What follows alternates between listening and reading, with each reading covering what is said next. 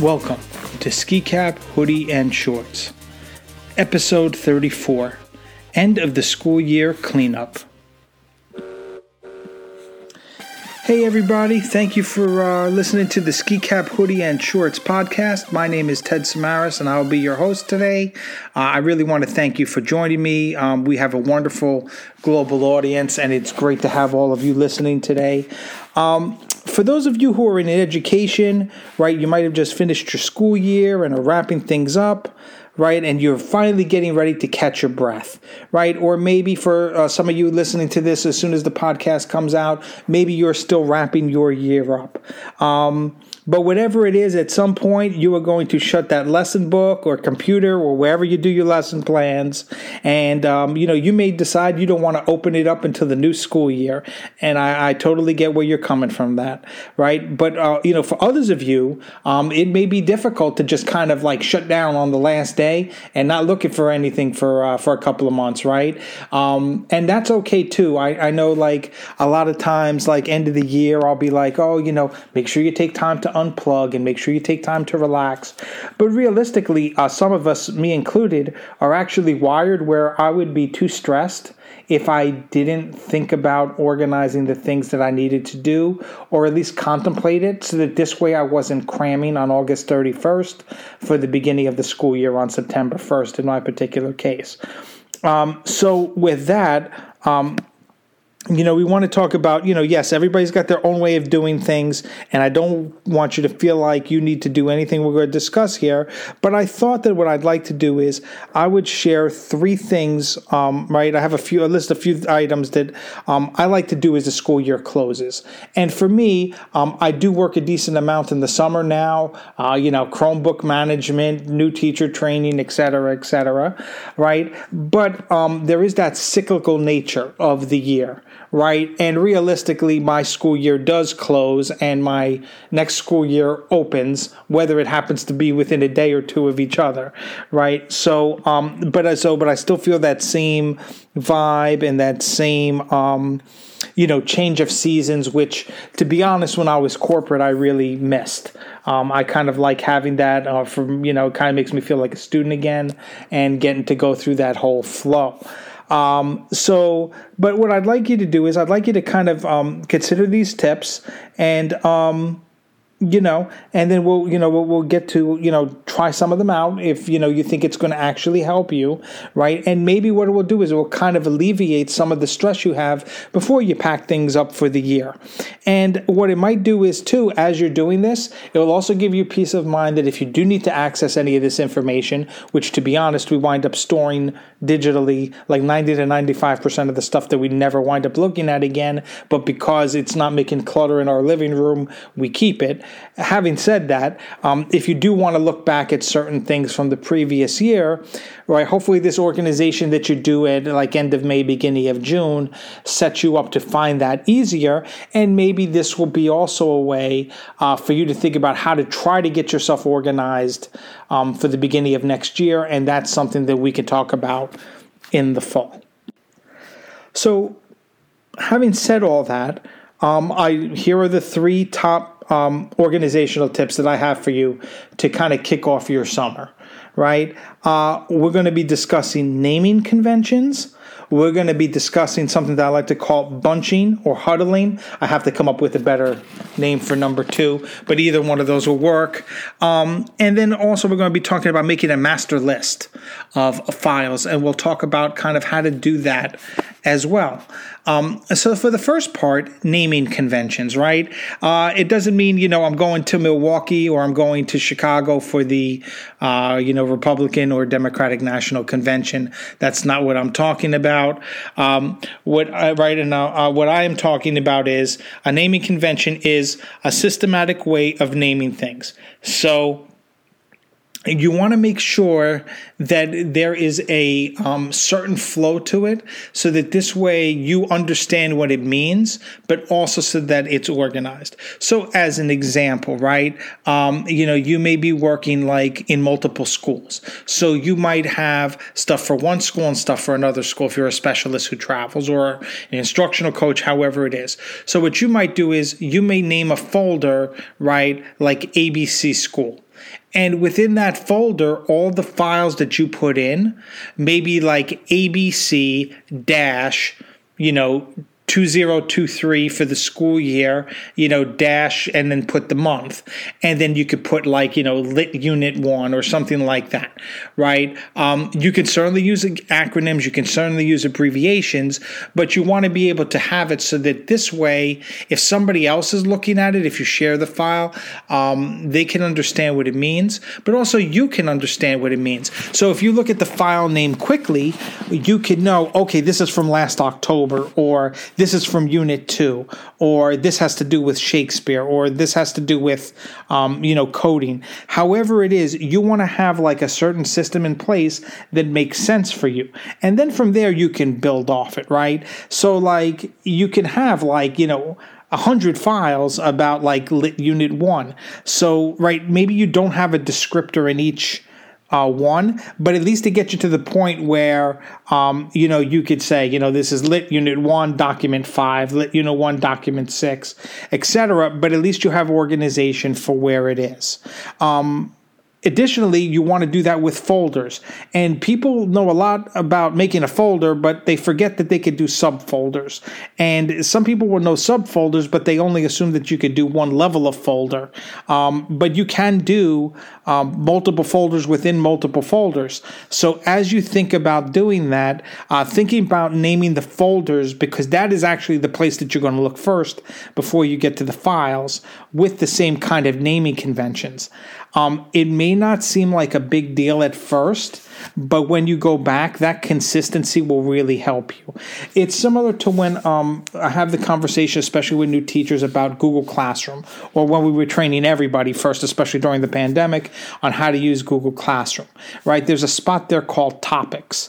And people, when you tell them in September, it doesn't really make that big of a deal because they've got 4 or 5 assignments, let's say, to start the year, and that's it, right? But then when you say to them, if you use topics later on, you can have your kids go back and say, the U.S. history topic, on the Civil War, it's on that section, or the, World War I's in this section. And so by having topics, they can find the information easier, and you can post the information easier. Well, that kind of mindset is the same thing about the naming conventions. The more consistent you are, and the more meaningful you are, and the more deliberate you are with your naming, the easier your life will be when it comes to finding things.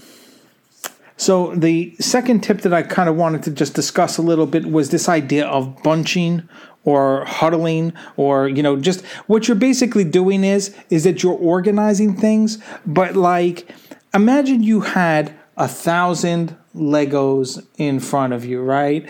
Or 1,000 manipulatives, blocks, whatever the story is, okay?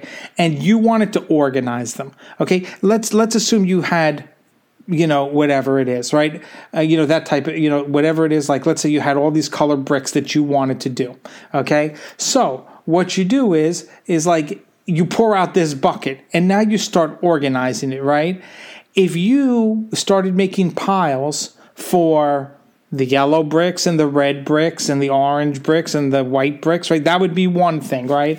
But then if you just started right off the bat, start saying, this is my pile for this 4-dot red bricks. This is my pile for the 6-dot red bricks. This is my pile for the 8-dot red bricks. You would get to the same spot that I'll get to at the end, but it becomes a lot more stressful because now you have, for 1,000 pieces, you may have 500 piles that you have to manage, right? So I use the example of Legos because I want it to be fun and colorful for you, but as you can imagine, I'm coming from a world of Chromebook management. So when kids graduate, when they go from middle school to high school, when they are returning all these Chromebooks, right, at different elementary schools, you're just getting a wave of thousands or hundreds or tens, whatever it is you have in your school, of Chromebooks, right? This also applies to your files, right? Some of you have that desktop that looks like it threw up all over the place. I totally get it. Right? That's how my desktop gets to, when I'm working through stuff, right? And so what I do is, especially like if I'm going to go to a conference and speak, or if I'm speaking online, I need to kind of clean up the house a little bit, right? But I don't have time to organize everything.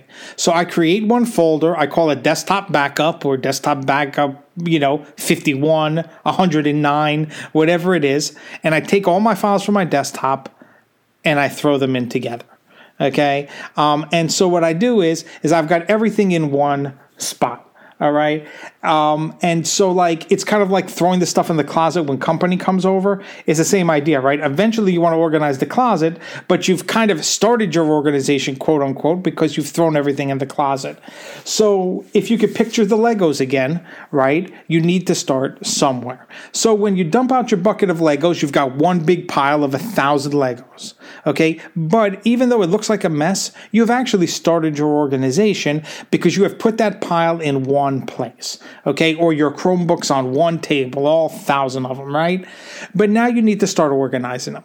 So again, what you want to do is you kind of want to group things, right? And this really works for me. I don't know if it's the data, brain, that part of my brain that kind of kicks in or whatever it is. But I like to group by doing it by color, right? You could do it by size. You could do it however you want to in this Lego example. But what I like to do is I like to just have all my red ones together, all my orange ones together, all my yellow ones together. Okay. At that point, I've got, let's say, assuming I don't have the, super duper 100 color rainbow pack, right? And I've just got the standard Lego colors of like 10 or whatever it is, right? I'll have like 10 piles of Legos all in different colors. And then at that point, I have now bunched or huddled, if you can picture like a football team huddling, right? Not everything is in the exact spot, but they're all still together. Same thing. I've got everything in a big group or a big bunch, but they're not all exactly the same. Okay, so now what I've done is I've sort of separated my Legos by colors, and now I'm going to go to the red pile. And now, just in the red pile alone, I am going to go, these are my 2-dot red ones. These are my 4-dot red ones. These are my 6-dot red ones. These are my 8-dot red ones. And then I'm going to go to the yellow, and I'm going to go, these are my 2-dot, my 4-dot, my 6-dot, my 8-dot. So what I've done is that even though I am going through the organizational process multiple times, I am actually kind of spreading out my organization and chunking it to make it more doable than trying to make a whole bunch of piles of these Legos. Similar to Chromebooks, right? Let's say you had serial numbers, asset tag numbers, however your school does it, right? They go from 0 to 9999, right? So as you're getting these Chromebooks back, ideally in the school, maybe, when they got the first delivery, all the serial numbers are, in kind of a queue, and you get a lot of the same ones back. But what, I picture doing is, once I've got my big pile of Chromebooks, I take my ones that start with 1,000 and put them in one table. The ones that go 2,000 and up, another table, 3,000 up, etc. Then I go back to my table of 1,000 and I do, this is my pile of 1,100, this is my pile of 1,200, 1,300, etc. I go then, okay, this is my pile of 1,110, 1,120, 1,130, until I can actually organize them in order. So when you're thinking about doing your cleanup and you don't have that physical part, but you do have your digital, it's the same thing with your folders. You may decide, I want to organize everything by month, right? Well, you could sit there and kind of pick out everything, or what you can do is if you've got years of folders and years of files that you haven't done anything with, you can always take, these are my 2022 school year ones. These are my 2021 school year ones, and just create a folder. And then during the summer or the next school year, whenever you do it, you can then say, okay, I'm going back to my 2021 folder and I want to organize it by month. Now within each month, I may want to organize it by subject, and then within each subject, but at least you can then focus on small parts and feel like you have a lot of small accomplishments rather than just looking at it as an overwhelming foldering and sorting type situation. And that brings me then, with that example, to thinking about number 3, which is making a master list of files, right? So if you're working on a desktop, whether it's Windows-based, Mac-based, and you have a lot of things saved on your desktop, you've created these great folders, right? honestly, though, you're not going to sit there when you're looking for something and click on folder after folder after folder. So you may want to make a document to say, my, paper on poetry, right? My intro lesson on poetry, right? The template that I want to use for the students is in a particular folder. And I know the folder's name because I used the right naming convention is 2022-11. So I know it's from a November 22. It was in my Unit 3 Lit, etc. And by doing that, you could start to organize it, but now you have a document where you can name things, where you can have all the names of the beautiful naming convention you had. So this way you have it as a quick reference guide. What I also encourage you to do is a lot of times there's either like an about section or something similar to that in all of these documents or spreadsheets, whether it's Google based or whether it's Microsoft Office or the Apple suite of Pages and Numbers and Keynote, where there's like a descriptor, and you could put like a little description of each one in there as well. Now, I tend to live more in a Google world than anything else. So for me, what I like to do is I like to create a spreadsheet in Google Sheets because everything that I have in my Google Drive actually is web-based, and every document, every spreadsheet, every presentation, every form that I do winds up with links. And so what I'll do is I will create a spreadsheet that has my naming convention, right? It will have a little description box should I want to put it like a notes section, and then I will put a copy of the link in.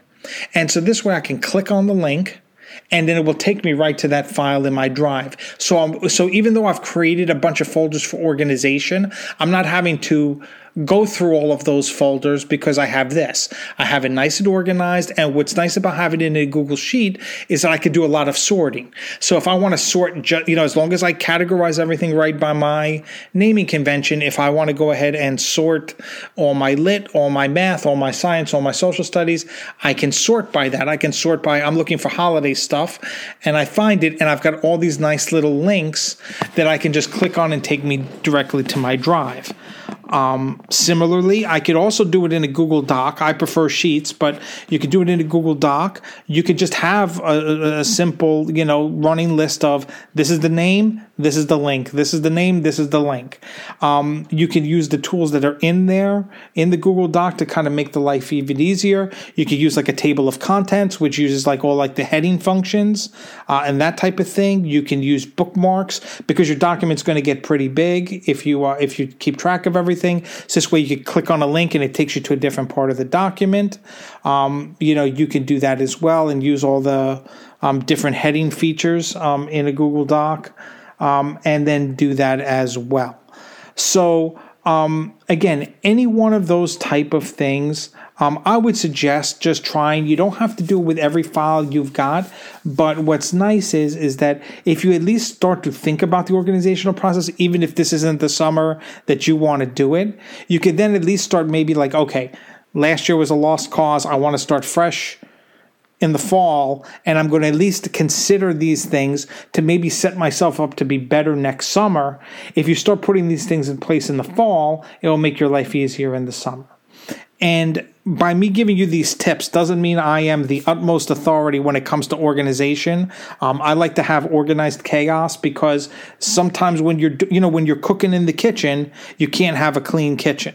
Right? Because then you're not doing something right? I like to make a mess in the kitchen. The cleanup sucks, right? But if I'm pretty good about cleaning as I go, if I'm pretty good about like knowing how to clean, when to clean, what to clean, that type of thing ahead of time, like I know I'm going to have to get the dishwasher clear, so because I'm going to throw dishes in there, I know I'm going to have these cleaning products in the house because I'm going to be making a mess, making chili here and there.